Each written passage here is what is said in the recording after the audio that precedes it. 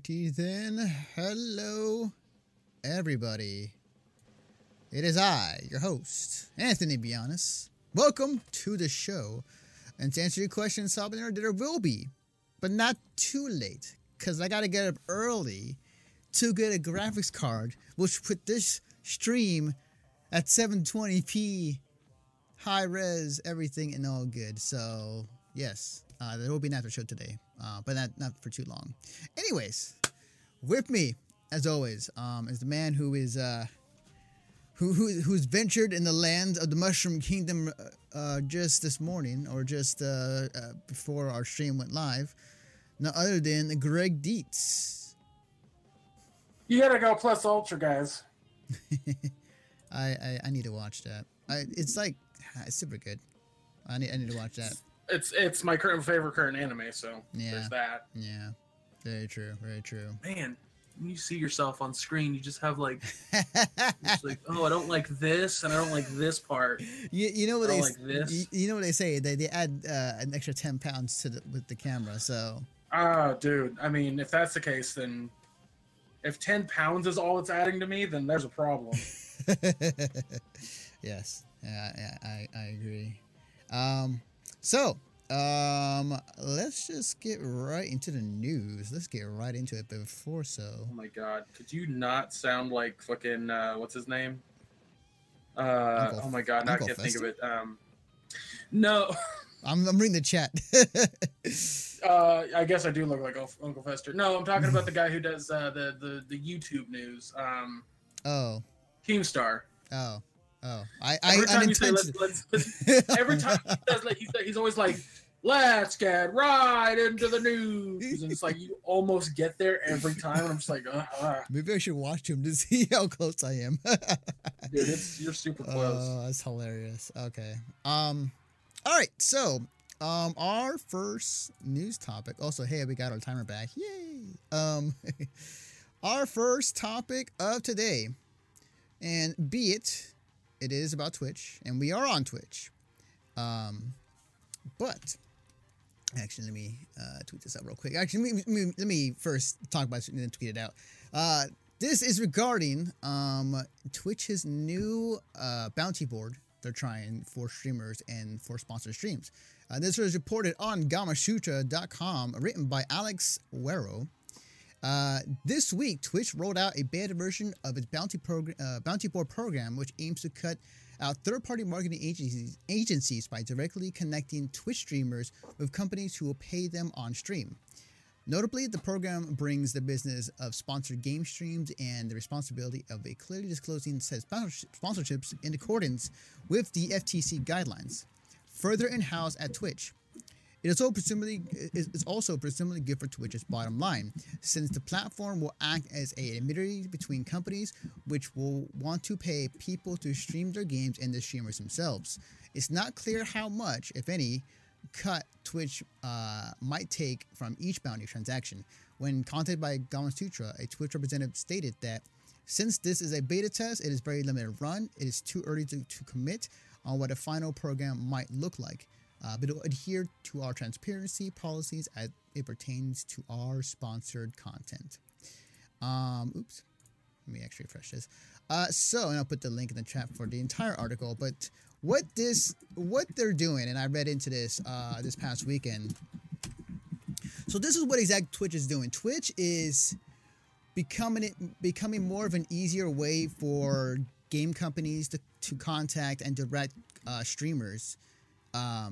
So that they can make deals on what sponsored stream content they want to do it for. And as you can see in the pictures behind me, with the slideshow, the way it's set up is that there is a bounty board on the streamer's dashboard. On there would have a list of games that are available for any streamer to use, or if they're approved to use it, and it can range from general games that are listed, but some games are even listed towards a particular type of game that a streamer likes to have. Like say streamer plays a lot of platformers, it's going to be probably more platformer games on that list rather than first-person shooters. And right now it's for $100. And the way that and the way the thinking around this, or at least what I've been reading, is that the fear is that if this becomes something where companies are going to latch on more than what they're already currently doing with streamers, then this would basically entice companies to come out and say, hey, we want to have this game to be played and have somebody play it for a lot less than what an actual streamer would get for much more. At the same time, I feel this is really good for streamers, especially for us and for anybody else who are not as huge. Like people who are like lower viewer count streamers. Yeah, definitely. And this is definitely, I think, a much more better option and a thing more for affiliates and small streamers. I think that the people who are big time streamers who will get thousands of views, like, I think they'll be fine. I think that there could be a possibility where all the companies just go straight to the Twitch site and just have the bounty board as the thing, and making them much less with a way to save money and have the big streamers potentially lose out on all that money. I don't think it's gonna happen. I hope it doesn't go that route, but it depends on what. Yeah, I was like, I don't think it will either. Yeah. I mean, ultimately, like, anything that's pro-consumer, which this seems very pro-consumer, is a good thing in my opinion. Mm-hmm. This doesn't seem like it's a bad thing for anybody. Right. Because, like, the thing about this is we already been doing this. Like, streamers are already making deals and making sure that they have sponsored on their title to say, like, hey, this is a sponsor. We receive a code, or we were paid to play this game. And it's only for an hour. You literally only have to play like for an hour with these games. That's even better. Like, that's. Yeah, I mean, the thing is like what Twitch is doing in regards to help. Like, I'll give you an example of something I think is really, really cool about Twitch. So, a lot of streamers that I know that are full-time streamers that were on YouTube or did a lot of stuff on YouTube are actually making more money on Twitch, even though their like regular viewer count isn't anywhere near the numbers that they would get on a video. Let's say they upload a video, right, and they have 50,000 views on that one video, but on Twitch they only have 500 people watching them, which is arguably significantly smaller amount of people. But with the subs, the donos, the bits, this program, like, they are making more money in general. They're making a living. Mm-hmm. And then on top of whatever they're making on YouTube helps as well. YouTube needs to get their head out of their ass. Yeah. Because stuff like this is going to make people just straight up full on leave YouTube. If Twitch does a thing, and I think we've talked about it before, where they start giving ad revenue to uploaded content, or that'd be huge. Like, stuff like that in general. Good Lord. Like, that'd be huge. YouTube will full on die. Yeah. Because honestly, it's full on arguable, that YouTube is built on the back of gamers. Yes. So, it's the funny thing, and the funny thing with Twitch is, like, it's almost the same thing. They started on the backs of gamers, but, like, they've since then kind of slowly going back to what Justin TV used to be, where you can stream pretty much everything. But now, because of how Twitch is and how much it has grown, it basically can branch out, and the core is still gaming, but they can branch out to other things now. The other thing that makes, and I like to throw this out there too, the thing that makes Twitch so cool over YouTube is that if a streamer streams a Nintendo game, which they're totally able to, it's not quote unquote illegal. Yeah, their VOD might get taken down. So be it. So what if their VOD gets taken down? If they play a Nintendo game and they have a bunch of subscribers or people donating money, they're still making money while playing a Nintendo game. That's not possible on YouTube unless you do like Nintendo's program. So exactly. Like, I love seeing stuff like this. I love seeing Twitch try to, like, do more for the consumer. Whenever Twitch does something new, I'm always like, ooh, like what? Or not consumer, but the streamer. Yeah. I'm always like, ooh, what's going to happen here? And so I'm 100% behind this. I think I will say this. I will say that. Oh gosh, what was I gonna say about the downside of it? Like, if you see a streamer who's like just just hitting those bullet points to make that money and doing nothing but hitting those bullet points, I could see, maybe their followers kind of like, all right, are you just a shill? Are you just trying to make money? Or are you actually trying to entertain us? Like, I could totally see, but that's on a personal, a single streamer basis. So, and even then, like, people who have watched a streamer would know, like, automatically, as far as like, hey, this guy is not playing the game they used to play. He's something out of his range, and like maybe he's not as having fun as the other games. So you can definitely tell a difference. People who watch streams, including ours, they'll notice like what we're excited for and what turns us on. So like they'll know, they'll sniff it out, and when they do, then it's like, oh, this guy's just doing it for the cash. I mean, given it, hey, it is a business in the long run, but yeah. I mean, I think that's why people are so willing to donate to buy bits. And even though I hate buying bits because it's like it's 40 cents on the dollar, and I'm just like, no. But and also subscribing. I think that's why people are so willing to do it, because they know that streamer is living off of that money. Yeah. You have a direct source that you can see. And you know that streamer is not this like corporate shill just trying to make money for Twitch, or just playing games to make money. Yeah. So I think if there is a streamer who is doing that, that's on them and not on Twitch. Agreed. I definitely love the idea of what this is going for. I'm curious to see what exactly will look like in the future. Not like in 2 years, but like in 10 years. I'm kind of curious what it will look like then. But I'm from right now, I am totally with this idea. Given we are on Twitch and we are streamers, so there's a bit of a bias there. But take it with a grain of salt.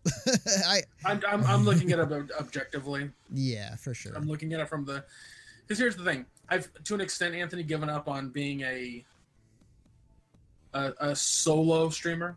I love doing this, but as somebody who's just on my own streaming, I've kind of given that dream up. I'll stream from time to time. It's for fun, but in that sense, like, if I were to be like, I'd like to make $100, then I'd play whatever game is on that list for an hour plus. Like, I'd play it for longer than just that hour. So right, definitely. All right, moving on to our next topic at hand, and this is in regards to the HTC Vive, as well as other headsets. Finally, this is reported off of CNET.com. This is written by Scott Stein. HTC Vive focused standalone VR hitting US later this year. The phone-free PZ headset launched in China but arriving worldwide to compete with Google's Daydream View and Facebook Oculus Go. Our HTC Vive Focus, a mobile standalone VR headset first launched last year in China, is now going worldwide by the end of the year, according to an announcement by HTC during the Game Developers Conference in San Francisco. The headset was built in 6 DOF 6 degrees of freedom, tracking that allows movement in a room without added external sensors. It runs software compatible with HTC Viewport VR apps and games, not Steam, using a software toolkit called Vive Wave. This will be the third standalone VR headset we'll see this year. Oculus Go, a $199 phone-free device from the makers of the Oculus Rift, is expected to arrive in May. So basically, how much did you say it was? $199. Wow. So the reason I want to bring this up is because finally, they are finally putting these VR headsets. Give me a second here. Let me see if that fixes it. Oh yeah, there you go. It fixes. Okay, cool, awesome, good to know. They are finally fixed. They're finally lowering down these prices.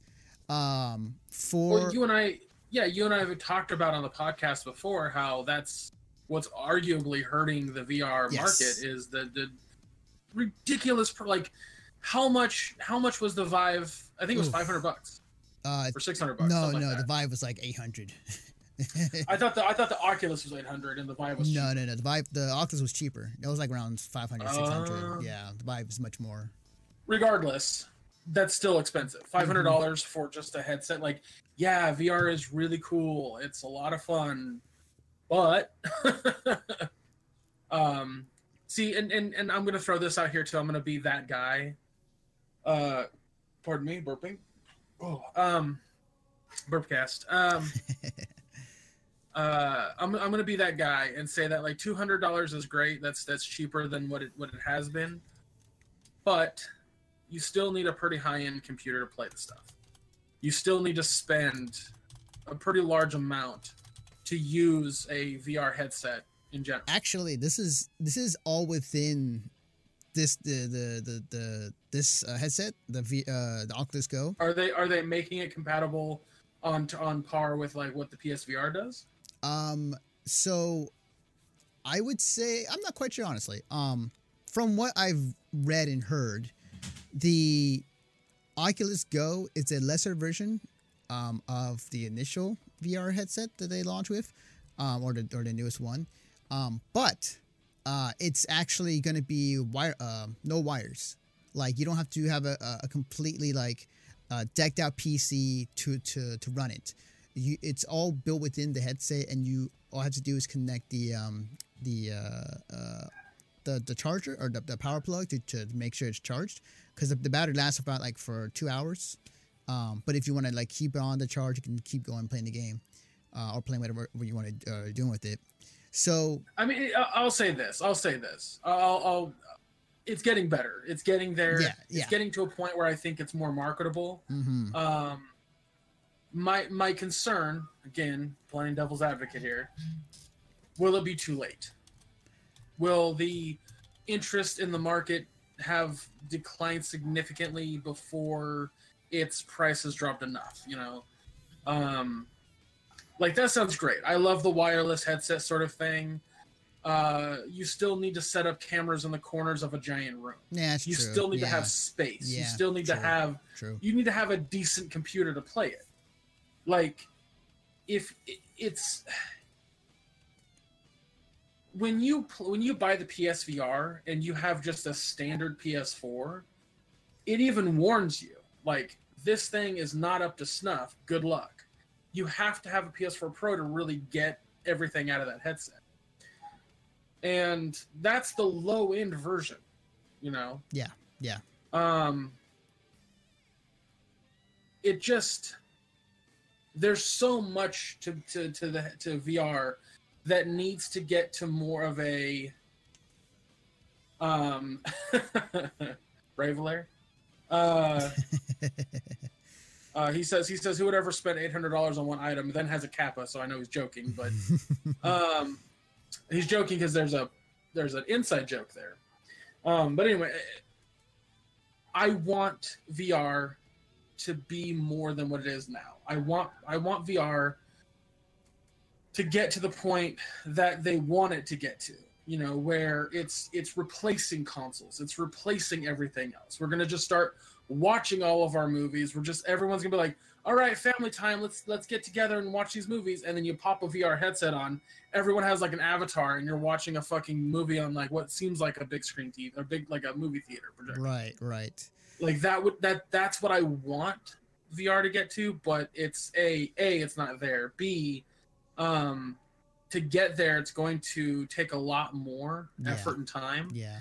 And my concern is there enough time for consumer interest to stay there while it's getting there? I think that consumer interest will still be there regardless, because this is something that was pined for back in like in the 80s, and just like what the future was supposed to be going to happen, and something that people were talking about when this first was launched, with just a general idea of a VR being a real thing. People were excited. Are consumers now going to be excited for this later on in their lifetimes? Maybe. Are consumers that are younger, that are going to be more excited when this thing is fully fleshed out? Absolutely. I think that VR future will come, but it's not now. I think that we are still light years away from being able to where. I wholeheartedly agree. Like, yeah, I'm excited. Like, I don't think VR research and development is going to stop anytime soon. But I definitely think that, my concern is, you look at the sales of VR, and they've dropped significantly, and I just attested that to cost. Because I've played with a VR. I mean, Brian has one when I was at his house. Brian of Heat, by the way, of having the energy. right. I played on the Vive and I played on the PSVR, and it's fun. If you have the money to spend on a PS4 Pro and a PSVR, like, do it, because it's worth the fun. Yeah. But there's also two factors that I've put into two things that I've always put into VR that I think are important to keep in mind. It's a very motion heavy device. Yeah. It's not a I want to have fun just playing a video game. Boop. That's all I got to do. My eyes face this screen. I have a controller in my hand and I play.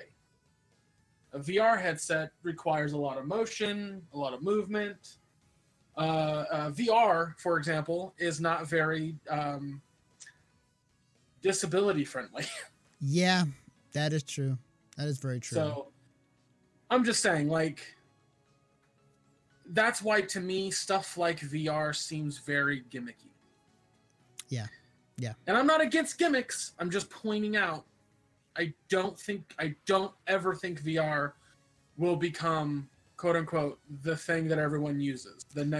We're never going to have a Ready Player One future. That's not going to happen. Yeah, not yet, not now. And it's funny too. It's funny you mention that, because that was the same thing that was talked about years ago when 3D TVs were a thing in the game industry, and some people in there were saying, like, this is the wave of the future. This is the next evolution of gaming.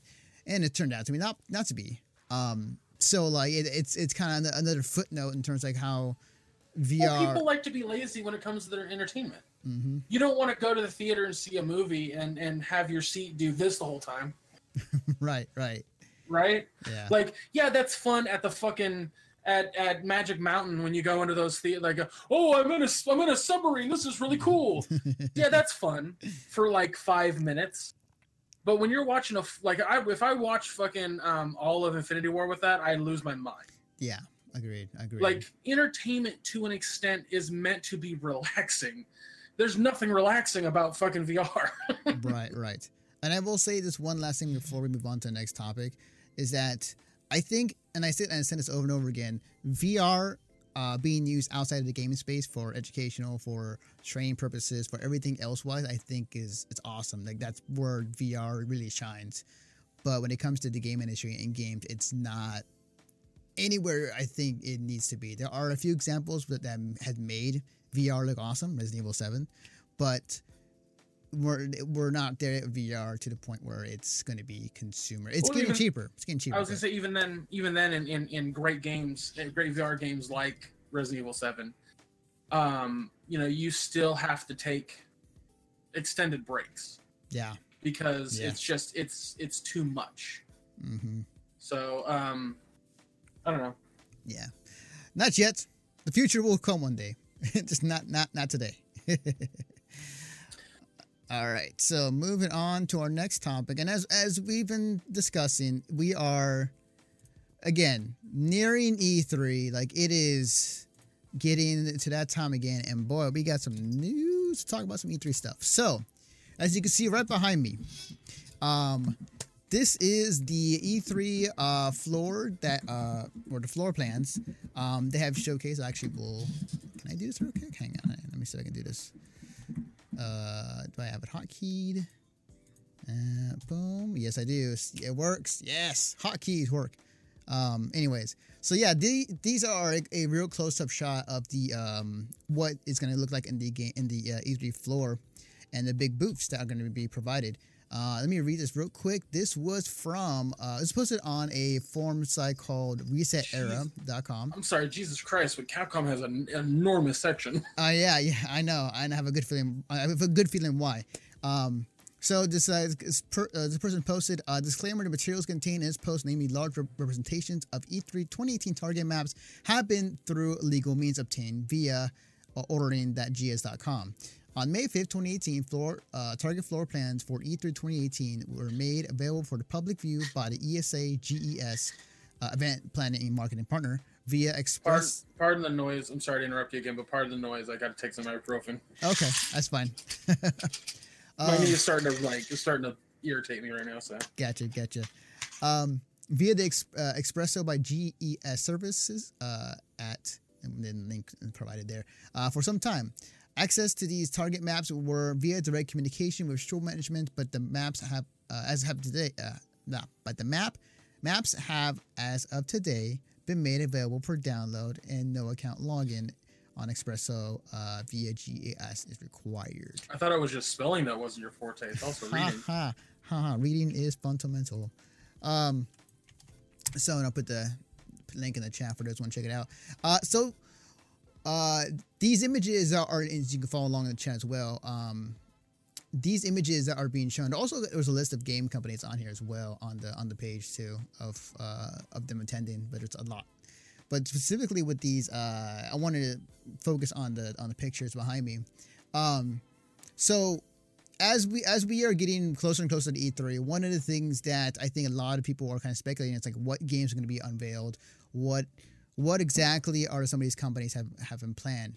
And when game companies rent out a big floor space, yeah, that is an indication that there's going to be some games are going to be announced that they're going to be shown at the E3 floor. Because for those I like that Epic Games is basically just like they could just replace that with just Fortnite. I know, right? That's all they got to do. So for those who don't know, when it comes to E3, basically all the games that are being shown at the presentations, the Microsoft press conference, the Ubisoft, the Sony press conference, they're all the games that are going to be shown on the floor, most of them. Some of them are behind closed doors for the press, but most of the games that are shown at the press conferences are playable on the show floor or demoed. Why does Samsung have such a giant, I mean, I get Samsung being there, but look how big its area is. Right. I mean, the thing about it too is like some of these other companies who are there that are not game industry, they are also possibly tech-wise and shipping out to. Well, yeah, it's not like it's electronic entertainment expo, so it's electronics and entertainment. People always thought it was just like, well, it's video games because that's what electronic entertainment is. No. Like it's electronics entertainment.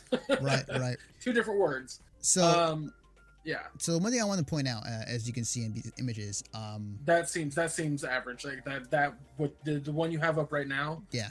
Seems right. Yeah. Like so, where's Microsoft? Was it on the other page? So speaking of which, I'm about to address that. Okay. Microsoft does not have a booth in the E3 show floor.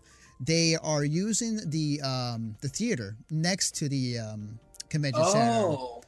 So they're going that route, and they're going for more public route, kind of how I think what was it, Ubisoft or EA did last year.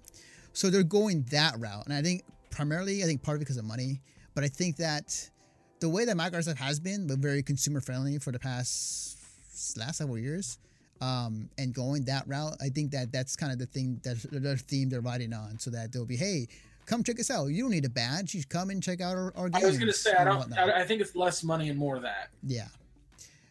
So they're gonna have the theater next to the convention center, but they'll be there, just not particularly in the convention center. That's fascinating. Yeah, definitely. That's right, the Nokia Theater. Yes.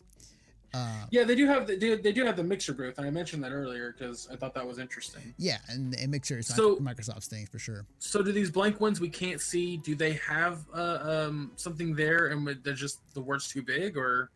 So I think there were some of these other ones I think are just a lot of other game companies are much smaller, so they can't list them all.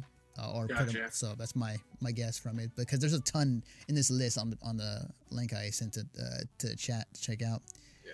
But just to start off on a few things, we can have a guesswork of what potentially might be happening in E3. Also, I like the fact that Sony and Nintendo are just like next to each other. It's been like that. It's been like that every year. Has it always been like that? Yep. That's hilarious. Actually, I was gonna say that hallway. You'll see a lot of pictures of that hallway because on one side you'll see a giant Sony or PlayStation logo. It's like signage, just massive, and then literally right behind it you'll see a Nintendo one of the same thing. That's because in that hallway, that wall where they're basically seeing each other, like it's just gonna be a wall, a massive like fucking 30-foot wall, and I'm not joking. Around the corners though, and I imagine everything that's not like where they don't see each other, right, that'll all be open. So gotcha. but like the thing is, like every year when I watch walkthroughs of the show floor, because you know I do, Nintendo's like booth is always way more fun than Sony's. Oh yeah, definitely, yeah. And that's not to say that Sony doesn't have a good booth. It's just that the way that Nintendo sets up their stuff, they set it up like it's just a playground. Yeah. Like they have a ton of statues and fun things to look at and kind of mess with. Where Sony's just like, we have a fuck ton of demos if you want to play the new games that we have exclusively to our console on the PS4 Pro. That's kind of how they are. But here's my thing, Anthony. Here's where I'm interested. So there's the purple section, and then the purple section next to it that's tiny for Sony. And that makes sense to me. Why is the one above it blue and it's also for Sony? Apparently that is let me scroll up here actually. I enlarged it just for the purpose of making it easier. They're actually part of a schedule. So Fright target schedule, Thursday. So assuming that's the room that they're renting for that day. Oh, you know what okay. You know what the blue one probably is? The press conference? No. What I'm assuming what the blue one is for, and I've seen them do this before. They did it when Uncharted 4 was coming out, and I think God of War as well. But basically, it's a booth / room that's a tiny theater where they showcase some stuff strictly for like your eyes only sort of thing. So like, yeah. So that way, like, you can't bring a camera in. Like, you can watch it, you can see it if you're at E3, and you can talk to your friends about it, but you can't have any footage of it, kind of thing. Oh, good stuff. That's a good. I didn't think of it that way. Yeah, that's really good, because there are going to be some stuff that are going to be behind closed doors, and the other stuff they're going to show, but probably will not allow people who are going to be, able to bring in anything and just kind of eyes only. Yeah. Makes also, I'm assuming the beige one for Nintendo is the same thing. Yeah, I would assume so as well. Nintendo always has a big booth, so does Sony as well. As far as like speculation, as far as like what they're gonna bring, there's gonna be some games, obviously. I don't think there'll be like any. From just looking at this, it seems like they're gonna have something to show off. Maybe they'll have Bayonetta 3 playable on the show floor. Yeah, I think one of Sony's big one of their big things they're going to try to show off is Days Gone, the motorcycle or biker zombie game. Yeah, we're going to see that again for sure. Spider-Man, even though I feel like, well, absolutely Spider-Man. Yeah. But I feel like Days Gone, we haven't heard a lot about it, and we know that it's close to being finished. So I think there's a lot on that. As for Nintendo, like, their booth is going to be awesome. Primarily because we know that they're going to talk about Smash. Oh, so that's going to be a huge factor. That's right. And they did say that Smash is going to be playable on the show floor. So that's got to be it. That's got to be it. But also, Anthony, I'd like to point out that last year we heard about Metroid Prime 4. I don't think we'll get a playable demo. I don't think we will either, but I feel like there's going to be something on the show floor. I have a fork in my hand, but the beige room will be about that. I think you're right. I think they're even a trailer from Metroid Prime 4. I don't even feel confident in that, honestly. We didn't really. It's been a year. It's been a year since they announced it. We gotta have something. I don't. No, I'm it's a little too early. A little too early. I don't think it is. Here's why I don't think it is, Anthony, because Nintendo is really, really, really trying to make the Switch the best it can possibly be. And I think they're doing a fantastic job. And they know that in order to sell consoles, they have to come out with exclusive titles that sell that console. Breath of the Wild did that. Odyssey did that. I don't think if you're for this year, I don't think it'd be Metroid Prime, or for the next. No. Year. What I'm saying, Anthony, is they're gonna have something for Metroid Prime. They might have a short, very rough demo or like a video to kind of showcase, maybe like give us a hint of the timeline, something in that regard.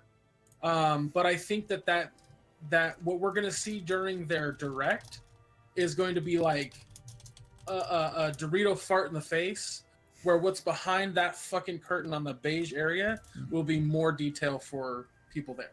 Right. We'll see. I would love to. I would love to talk more. We gotta move on, but we'll talk more about it in the after show. In the after show, we'll talk more about it because I really like to dive in some of the other companies that are listed on here as well. Yeah, we're excited about E3. We're gonna try to do some fun stuff for E3 when it happens. Yeah, definitely.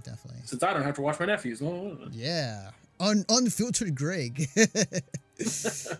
All right, so moving on to our next topic at hand. Speaking of E3, we got some new footage, new stuff about Beyond Good and Evil 2, including a timeline, which I find very interesting. They actually laid out. This was during a live stream, but this is reported off of DualShockers.com, written by Gillespie Nelva, titled Beyond Good and Evil 2 timeline revealed with beautiful images and lots of info. More coming at E3. During a live stream hosted by Ubisoft, the developers of Beyond Good and Evil 2 has shared more information and assets about the upcoming game. We learned that the development team at Ubisoft Montpellier, I'm gonna mispronounce that. Sorry. Currently, if it's not in your wheelhouse, you probably should just let it go. Currently counts about 120 developers. They're also starting to work together with Ubisoft. Way ruder than I meant to be. With Ubisoft, Sofia, Barcelona, and Bardix, which will provide additional manpower. We hear that the focus of the team is on E3 at the moment, while today they have shown some gameplay. A lot of surprises are being kept for June show in Los Angeles.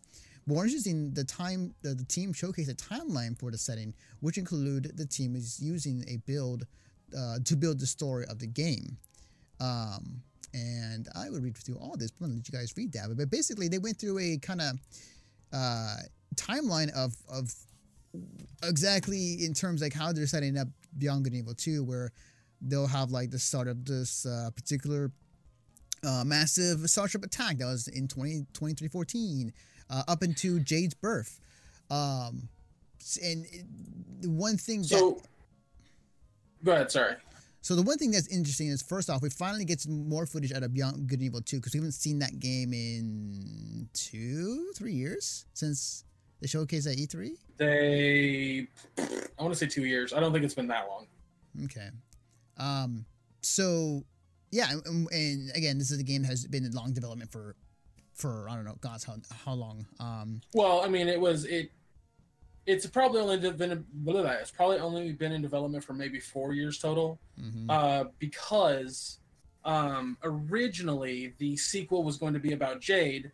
That whole thing got canned, right, and then hadn't been touched again for so long, even though people were dying for it.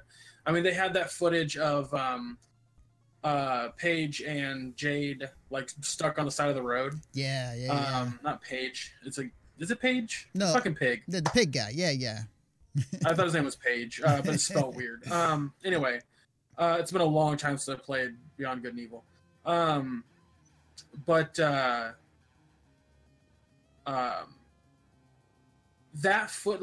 the sequel was supposed to be a sequel about them. When it got brought back up to make a sequel for it, since people were dying for it, they said, well, we can't really bring back Jade and Paige because nobody really knows them. You have to make the game for an audience that maybe didn't play the first one. And that's what this is doing. I think it's really brilliant. That's what I think God of War did, which is really brilliant. you aren't going to have to know anything about the previous game, which is always funny to me that it's technically a sequel, even though it's a prequel. Yeah.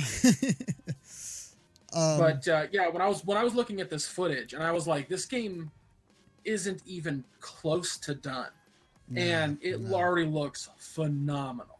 Yeah, it's looking good. Like, it's definitely a game we haven't seen in a while, and this time around that we finally have a team that, you know, is able to focus and get stuff done, and proceed with this game, because this obviously Beyond Good and Evil 2 has been one of the long wanted games for the longest time during the years of the game industry. I would put them under the mythical games that people want, under like Half-Life 3 and like other games of that ilk. So I mean there are people who are, you know, like it falls under the Shenmue 3, the yes, like you said, the Half-Life 3, the what other games are there like that? Well, the funny thing is, like, all those mythical games I quote are pretty much either had been vaporware or they actually have came out. Like Duke Nukem Forever, that finally came out. Vaporware? What are you talking about? I'm talking about games that, you know, were like, I would consider Half-Life 3 vaporware, like in terms of like why? Because what's the term vapor? I've heard of vaporwave. So vaporware basically means that it basically means a game when it was announced or when it was in development, it first announced, like, you know, on what day and what year and whatnot, and has not been talked about or shown in years, like in 5, 6 or so, or how long years, or not even spoken of. So most of these games are unfinished or are have not been talked about or been claimed or tagged as vaporware. I've never heard that phrase before. That is a phrase. I just looked it up, and it says the actual definition is software or hardware that has been advertised but has not yet available to buy, either because it is only a concept or because it's still being written or developed. Yeah, pretty much. Yeah, that's, I mean, they learn something every day. But yeah, so it's cool. I'm glad that they're finally putting it out there, which means with this video, obviously this means that we'll see a trailer at E3 showcasing some footage. Whether it be a gameplay or a mix of both, maybe gameplay and cinematic. I think we'll definitely see some at the Ubisoft press conference. I bet you that this is going to be the show starter for Ubisoft's press conference. Beyond Good and Evil 2, first game to be shown. Absolutely. Are you kidding me? Like, Ubisoft would be like, we have a bunch of shooters. We have something Tom Clancy based. Oh God! Don't get me started. Here's our showstopper. But like, it's absolutely. No, here's what's gonna happen, because it happens every year at Ubisoft. They open up to another Just Dance game, and they have people come out and dancing, and we'll have some weird like person in a for sure. And then they'll have the rabbits come out and be annoying for like a second. Yeah. And Josh in our chat is in the same ballpark of we're in Salvador. Yes, I would agree. Yes. Vaporware. Yeah, the Final Fantasy VII remake is absolutely vaporware. Like that. Hey guys, if you learned a new phrase like I did, not phrase but terminology. Ubisoft has the exact same showcase, but there's one big thing that I'm hoping Ubisoft shows at their press conference. And now the Beyond Good and Evil 2 conversation has turned into what Ubisoft could show at their press conference. A fucking full-on like beta playtest date, release date, more gameplay footage, story-based gameplay footage for Skull and Bones. Oh yeah, that's a definite. I could definitely see that. Yeah, I could see more stuff for that. Aside from seriously, like, I guarantee you, Anthony. Here's how their whole conference is going to go. Right, lay it out for me. What is it? Just Dance is going to come out. They're going to do a whole thing. Ha. Yeah. The host is going to come out, and the host will not be a celebrity because they've tested that and it doesn't work. So the host will be somebody that is a developer or works at Ubisoft, right? And that person just goes, here's a thing, you know, like here's the new thing. Then they're gonna have some game that has to do with rabbits. Yeah. It might be a new Rayman game. It might be a new a sequel to Mario and Rabbids. I think DLC, but yeah, I mean, sure. Or DLC for that. Yeah, something involved with Rabbit. Yeah. Then they're gonna announce the next Assassin's Creed game. We did have Origins, and that's I think a 2-year-old game now. Yeah, it's good. It's good, but yeah. So we're due for another announced Assassin's Creed game. Yeah. But I think they're gonna be like the new Assassin's Creed available spring of 2019. Like that's when that's gonna happen. Right. And then right after that, we're gonna get a new Tom Clancy game. It might be DLC for Wildlands. I hope it's Splinter Cell. I would love another Splinter Cell. That's what I was gonna say. Like, I think they're gonna go DLC for Wildlands, DLC for Siege, and now here's a trailer for an upcoming not Rainbow Six, but Splinter Cell. Upcoming they don't say it yet. Oh, they just go I see. Upcoming Tom Clancy based game. Yeah. And then like some espionage shit happens, and then all of a sudden you hear the noise that his fucking goggles make. You're gonna and then everyone's just gonna collectively come in the audience. Yes. Yeah. You don't hire the voice actor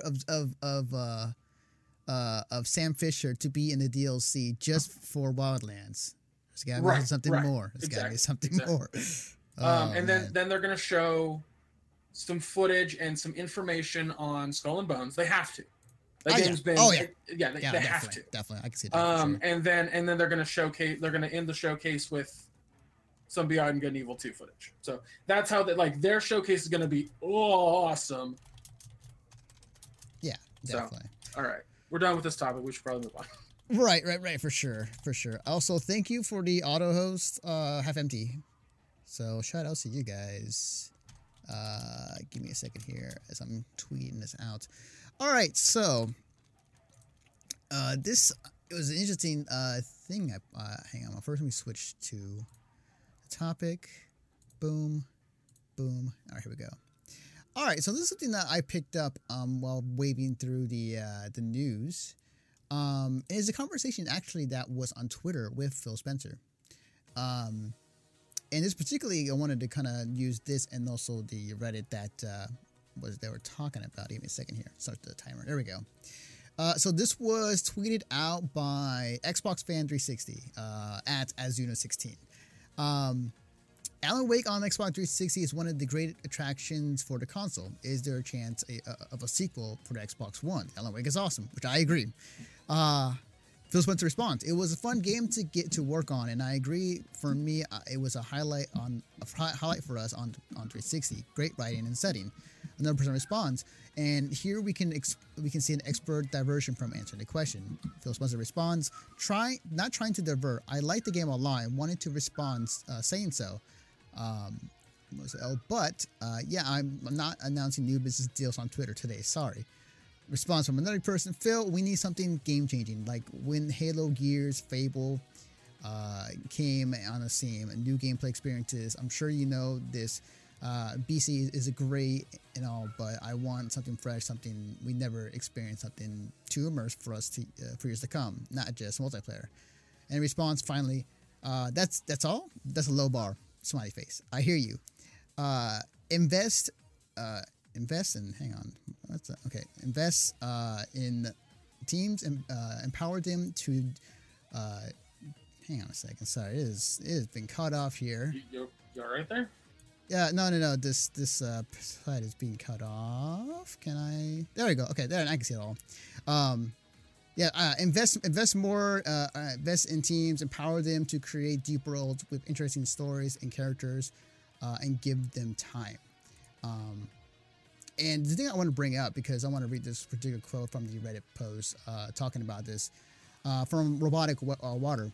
I'm sure they've known this. Money, time, and creative freedom have been a powerful combo since the beginning of commissioned art. This isn't something that is needed to be said. What I want to hear is what developers they intend to acquire, how much money they intend to invest, and how far they intend to keep their hands from the product. Either way, it seems Microsoft won't be putting out any decent first-party games anytime soon because they're either out of the market or they have let the seeds they've sown grow slowly. What? Okay, that sounds so weird. Like, what does it mean by first-party Microsoft? Are they talking about like because Microsoft is making first-party games? They're right.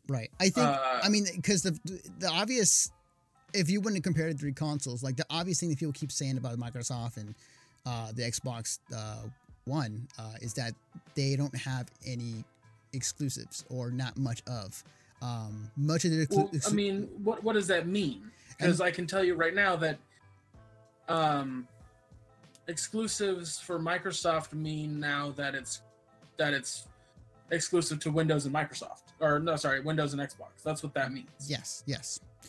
So what I'm trying to get at is that Microsoft, if you remember a year or two ago, they announced all these titles for the Xbox One, the Xbox One, and much of those titles that were exclusively going to come to the platform, most of them were canceled, or they have, and it's not very few of them have.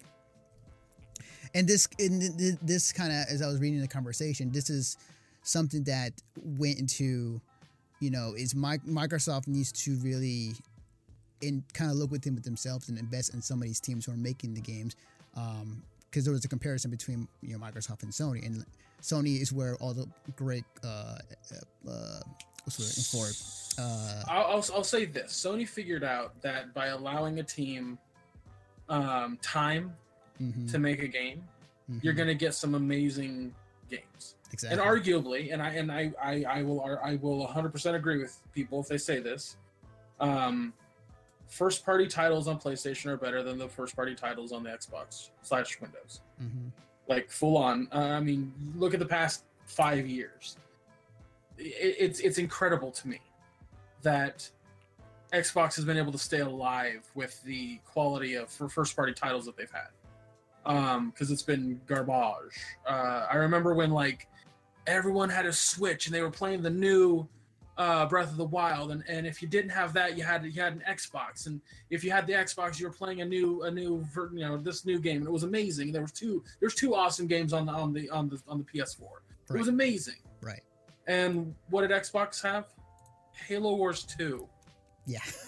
There couldn't have been more of a fucking like video game version release of the losing sound from Price is Right, if there ever was one. Like, it was terrible. Yeah. But that's just one example. Like, I love my Xbox One. I think it's a great console. And I think that the PS4 is a great console. I have nothing against it. If I had the money, I'd have all. But I'm only able to afford the Switch and the Xbox. Like, that's it. I don't know. It's such a weird concept to me that Phil Spencer would have to come out and say, like, it seems like the right idea to allow development teams to, I don't know, develop a game. Right. Like, that's such a weird, like, why does he need to say that? Well, I mean, I don't know why I'm saying it like that. It's pretty obvious why he needs to say it. But. Right. I mean, he's kind of voicing what's already been known. Like, there isn't that many exclusives you can think of when you think of Xbox One, when you think of Microsoft, out of the old adage of games they have right now, like Gears of War and Halo are the ones that was huge, and now it still is big, but not particularly the way that they want it to be. And they've needed new IPs for a long time, and they're trying. I think if you look at Nintendo and Sony, and you see the kind of games, the quality of games that they're releasing, and you see like a lot of them are first, single player experiences, long single player experiences. And then like Odyssey takes 15 hours. The new God of War takes 15 hours. Breath of the Wild takes 20 something hours. Yeah. The Uncharted games take 10 plus hours. Like, those are pretty long single player experiences. But what's on Xbox? There really isn't anything on Xbox. And if there is a single player experience, it's like 4 to 6 hours. It's super short because there's a robust multiplayer added. Yeah, and that's the thing with Microsoft, with what people, when they think of Microsoft, they think of multiplayer games. They think of games that you can think of. Why though? Why is that the case? Because that's the I have an answer for you. Okay, well, I would first say that the reason for that case is because much of their games, while they have some great single player, depending on what the game it is, much of the games that are massively played on the Xbox are multiplayer games. Halo 2, Gears of War was another one that was huge on multiplayer. Sure, it's very arguable that the house of Xbox was built on the back of Halo's multiplayer, but the market is entirely different for the Switch and the PS4. That's true. Why? Yeah, because they sell in Japan. No, Microsoft. Okay, so, and Sony, yes. Microsoft, no. They always been horrible. No, in Japan. Anthony, I didn't say Microsoft. I said the Switch and PS4 sell in Japan. I was about to say the Xbox doesn't. That's what I was saying. Yeah. The consumer interest on what to play on those consoles is entirely different. I agree. Well, not entirely different, but different enough to where Sony and Nintendo go, there's some market, there's some money to be made in multiplayer games. But but Microsoft just goes, that's all anyone wants to play. It's all multiplayer. Yep. Like, and that's kind of a problem. That becomes an issue. I mean, I'll say Ubisoft kind of fell down that hole of like, they sacrificed the single player experiences to make it multiplayer. Yes. And you saw that kind of go away with, Assassin's Creed, Unity? Syndicate and Origin. Okay, yeah. Because those don't have multiplayers. Those are single player experiences only, and they're good games. Sure, they have a couple glitches. They're going to have glitches, but they're good games. Yeah, it's definitely it's definitely an testament, and the games for the past 2 years have been shown that single player games work quite well when done right. Persona 5 was the other game I was trying to think of that Sony had that. But I think that again is a huge aspect and factor into why Phil Spencer had to say that to Microsoft, essentially. Yeah. Yeah. So like that makes perfect sense. And I'd love for Microsoft to take that into consideration. Yes. Like, stop trying to rush things. I mean, I'll say this, like 343 Studios is definitely taking a note from that because they have been taking their time with Halo 6. Yeah. They were going to release that a couple years ago, and they've been working. They put a lot more time and effort. I am not surprised if that was the case. So, we might see a shift, but right. Whatever. Yeah, you're definitely right on the money. Yeah, damn. All right. You know what time it is, guys. You know what time it is. I'm actually going studio mode here for a second so I can get that transition to work. Making sure. All right. Well, ladies and gentlemen, boys and girls, it's time for your Overwatch Minute with Drake Dudes.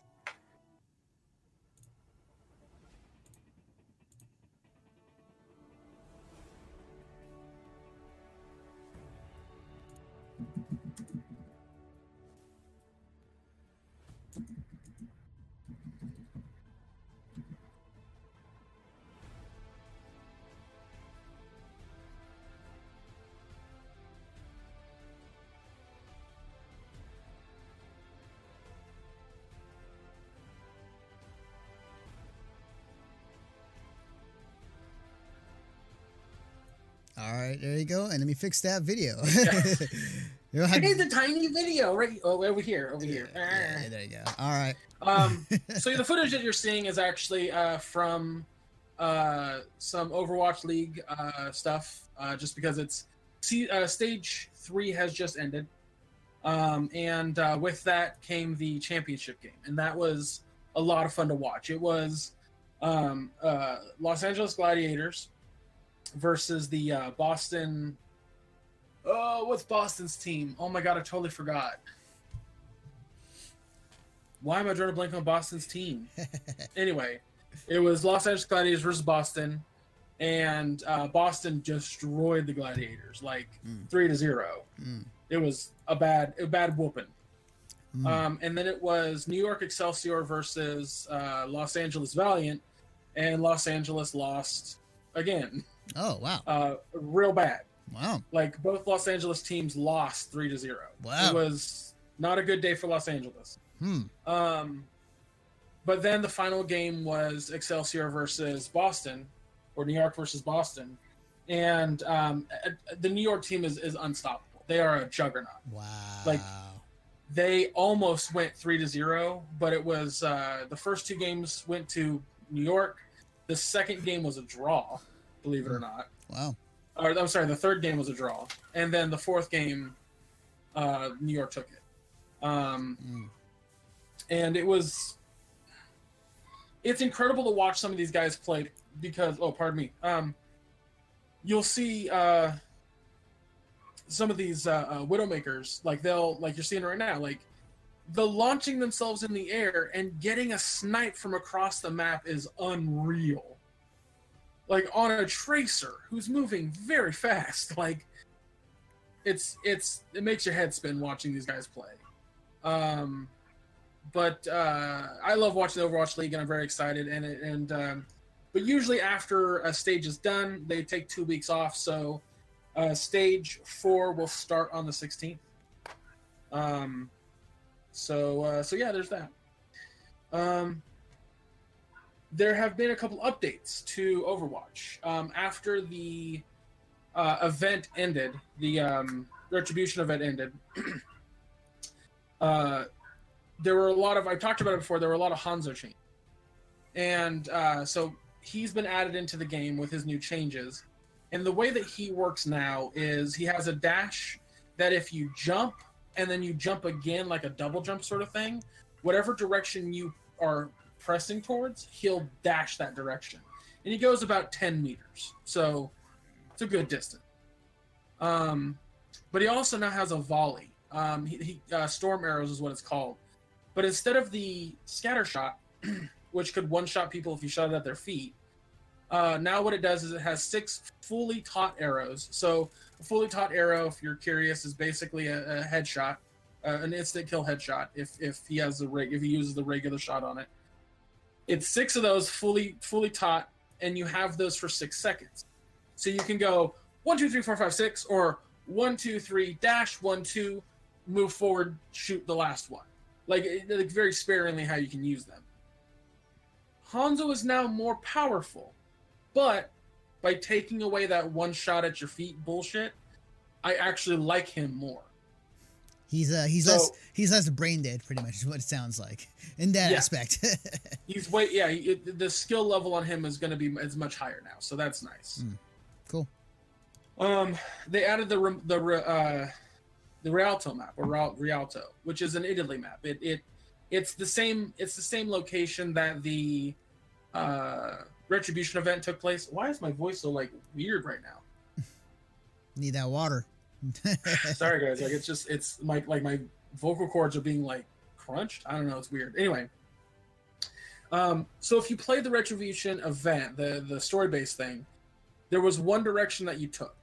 Well, the new map goes the opposite direction through the place, and it's a single payload map. So you just get on the payload and it starts moving.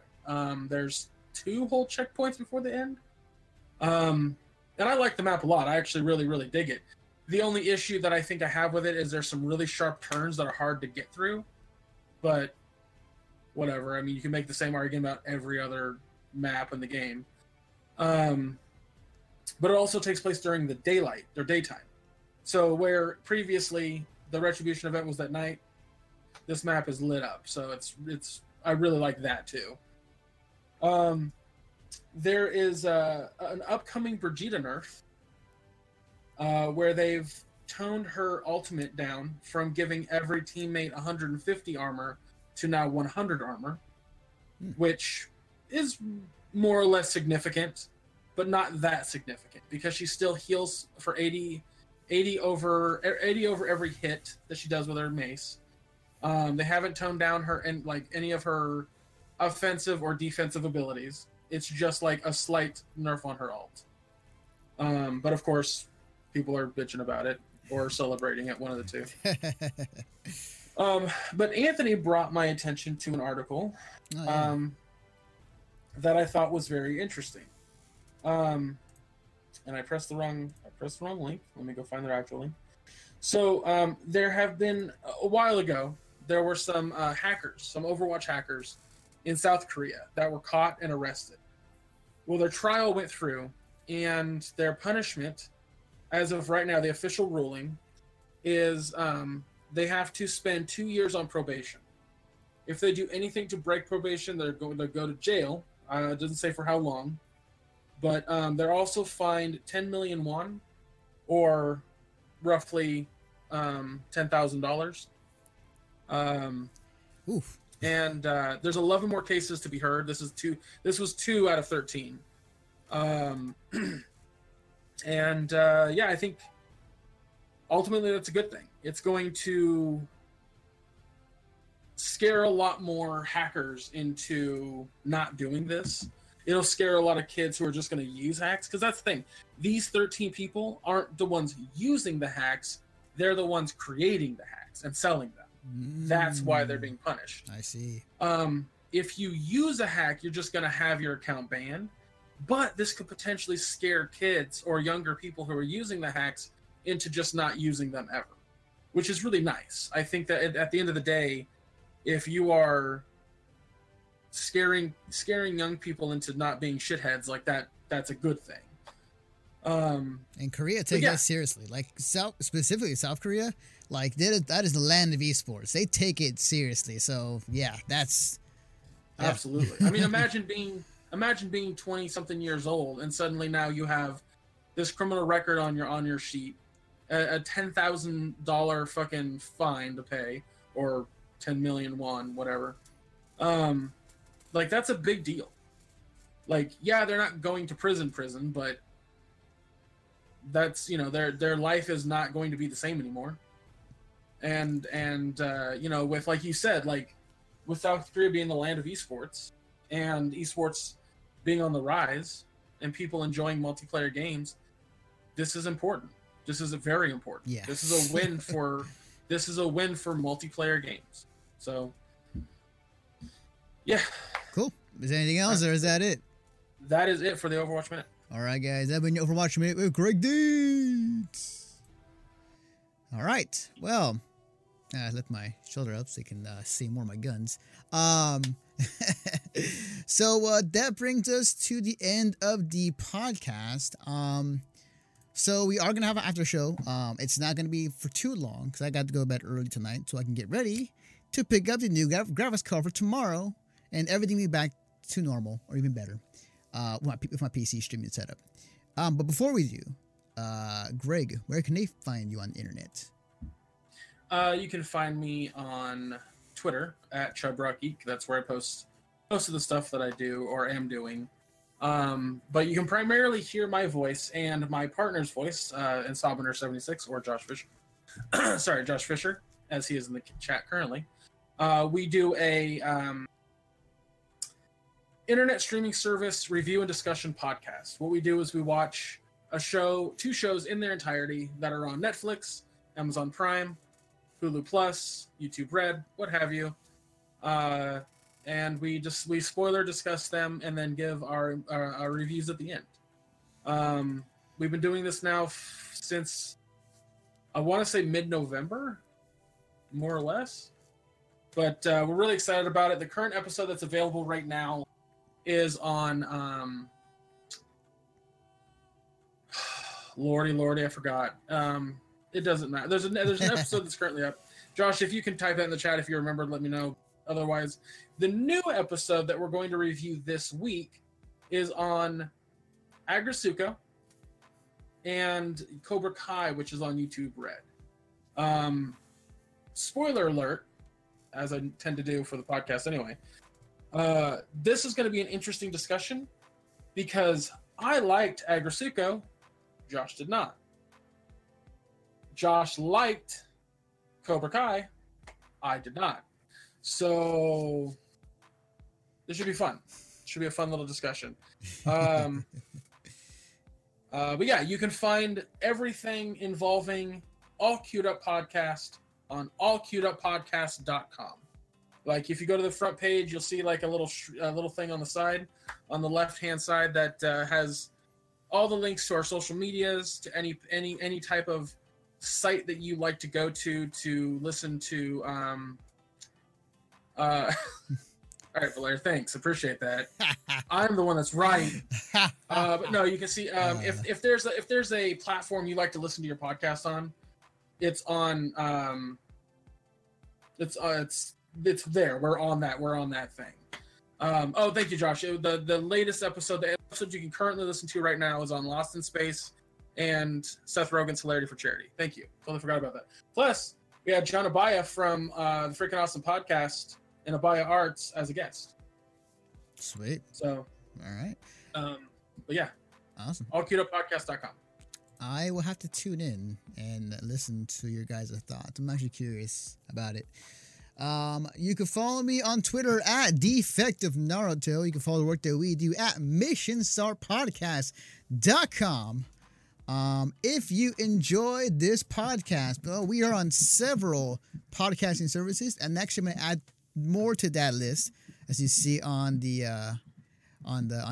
stream. But right now, you can subscribe to us on iTunes, Stitcher, Radio Public, and we are live every time there's a Twitch episode or Twitch stream. This every Sunday at 8 p.m. 7:30 for the pre-show, and then afterwards is the after show. And let me go ahead, and for those in chat want to subscribe to the podcast, there's your links. So do go check it out. Also, we're on Listen Notes. I forgot to mention, so shout out to them as well. Give me 1 second here. Moving on to the next slide. We just uploaded a new episode to the Conover covering Katsucon. And it is a podcast that covers anime conventions of all types, and give our full thoughts, the good, the bad, the ugly. You should go to it, you should check it out. What were the great moments? It is called The Conover. It is on iTunes, Stitcher, and on Radio Public. So let me go ahead and do, no S. There we go. Okay.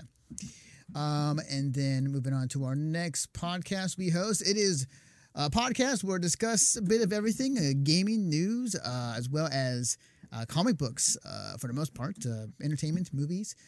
Check out the Rolling 20s podcast. It is on Podbean, Stitcher, and on iTunes. I highly suggest, I'm kind of curious if they've done a spoiler cast or not on the Avengers. But if they have to, or they're going to talk about it, it will be on their podcast. So definitely check it out. And speaking of Avengers, I will have to go and upload that. I haven't yet, but I will at some point. Hopefully in this week or whatnot. But Down in Front is a movie podcast we host. Whenever we watch a movie, we'll give our thoughts, either a group or by one of ourselves. I will upload our thoughts on the Avengers that we just talked about last week's after show on this stream. And it'll be uploaded on iTunes, Stitcher, and on Radio Public. Also, reminder that much of these podcasts can also be found on our website in the podcast section under missionstartpodcast.com. And I think my co-host has gone the way of the dodo. Anyways, so for reminder, we're gonna have an after show. This is, if you hear this for the main podcast, this is where the main podcast ends. But we will have an after show afterwards where you can talk to us, you ask us questions, kind of shoot the shit pretty much, or anything that we didn't cover in this main podcast, we will cover in the after show, or anything of that nature. So, with that being said, thank you for listening and watching. We'll see you guys next time.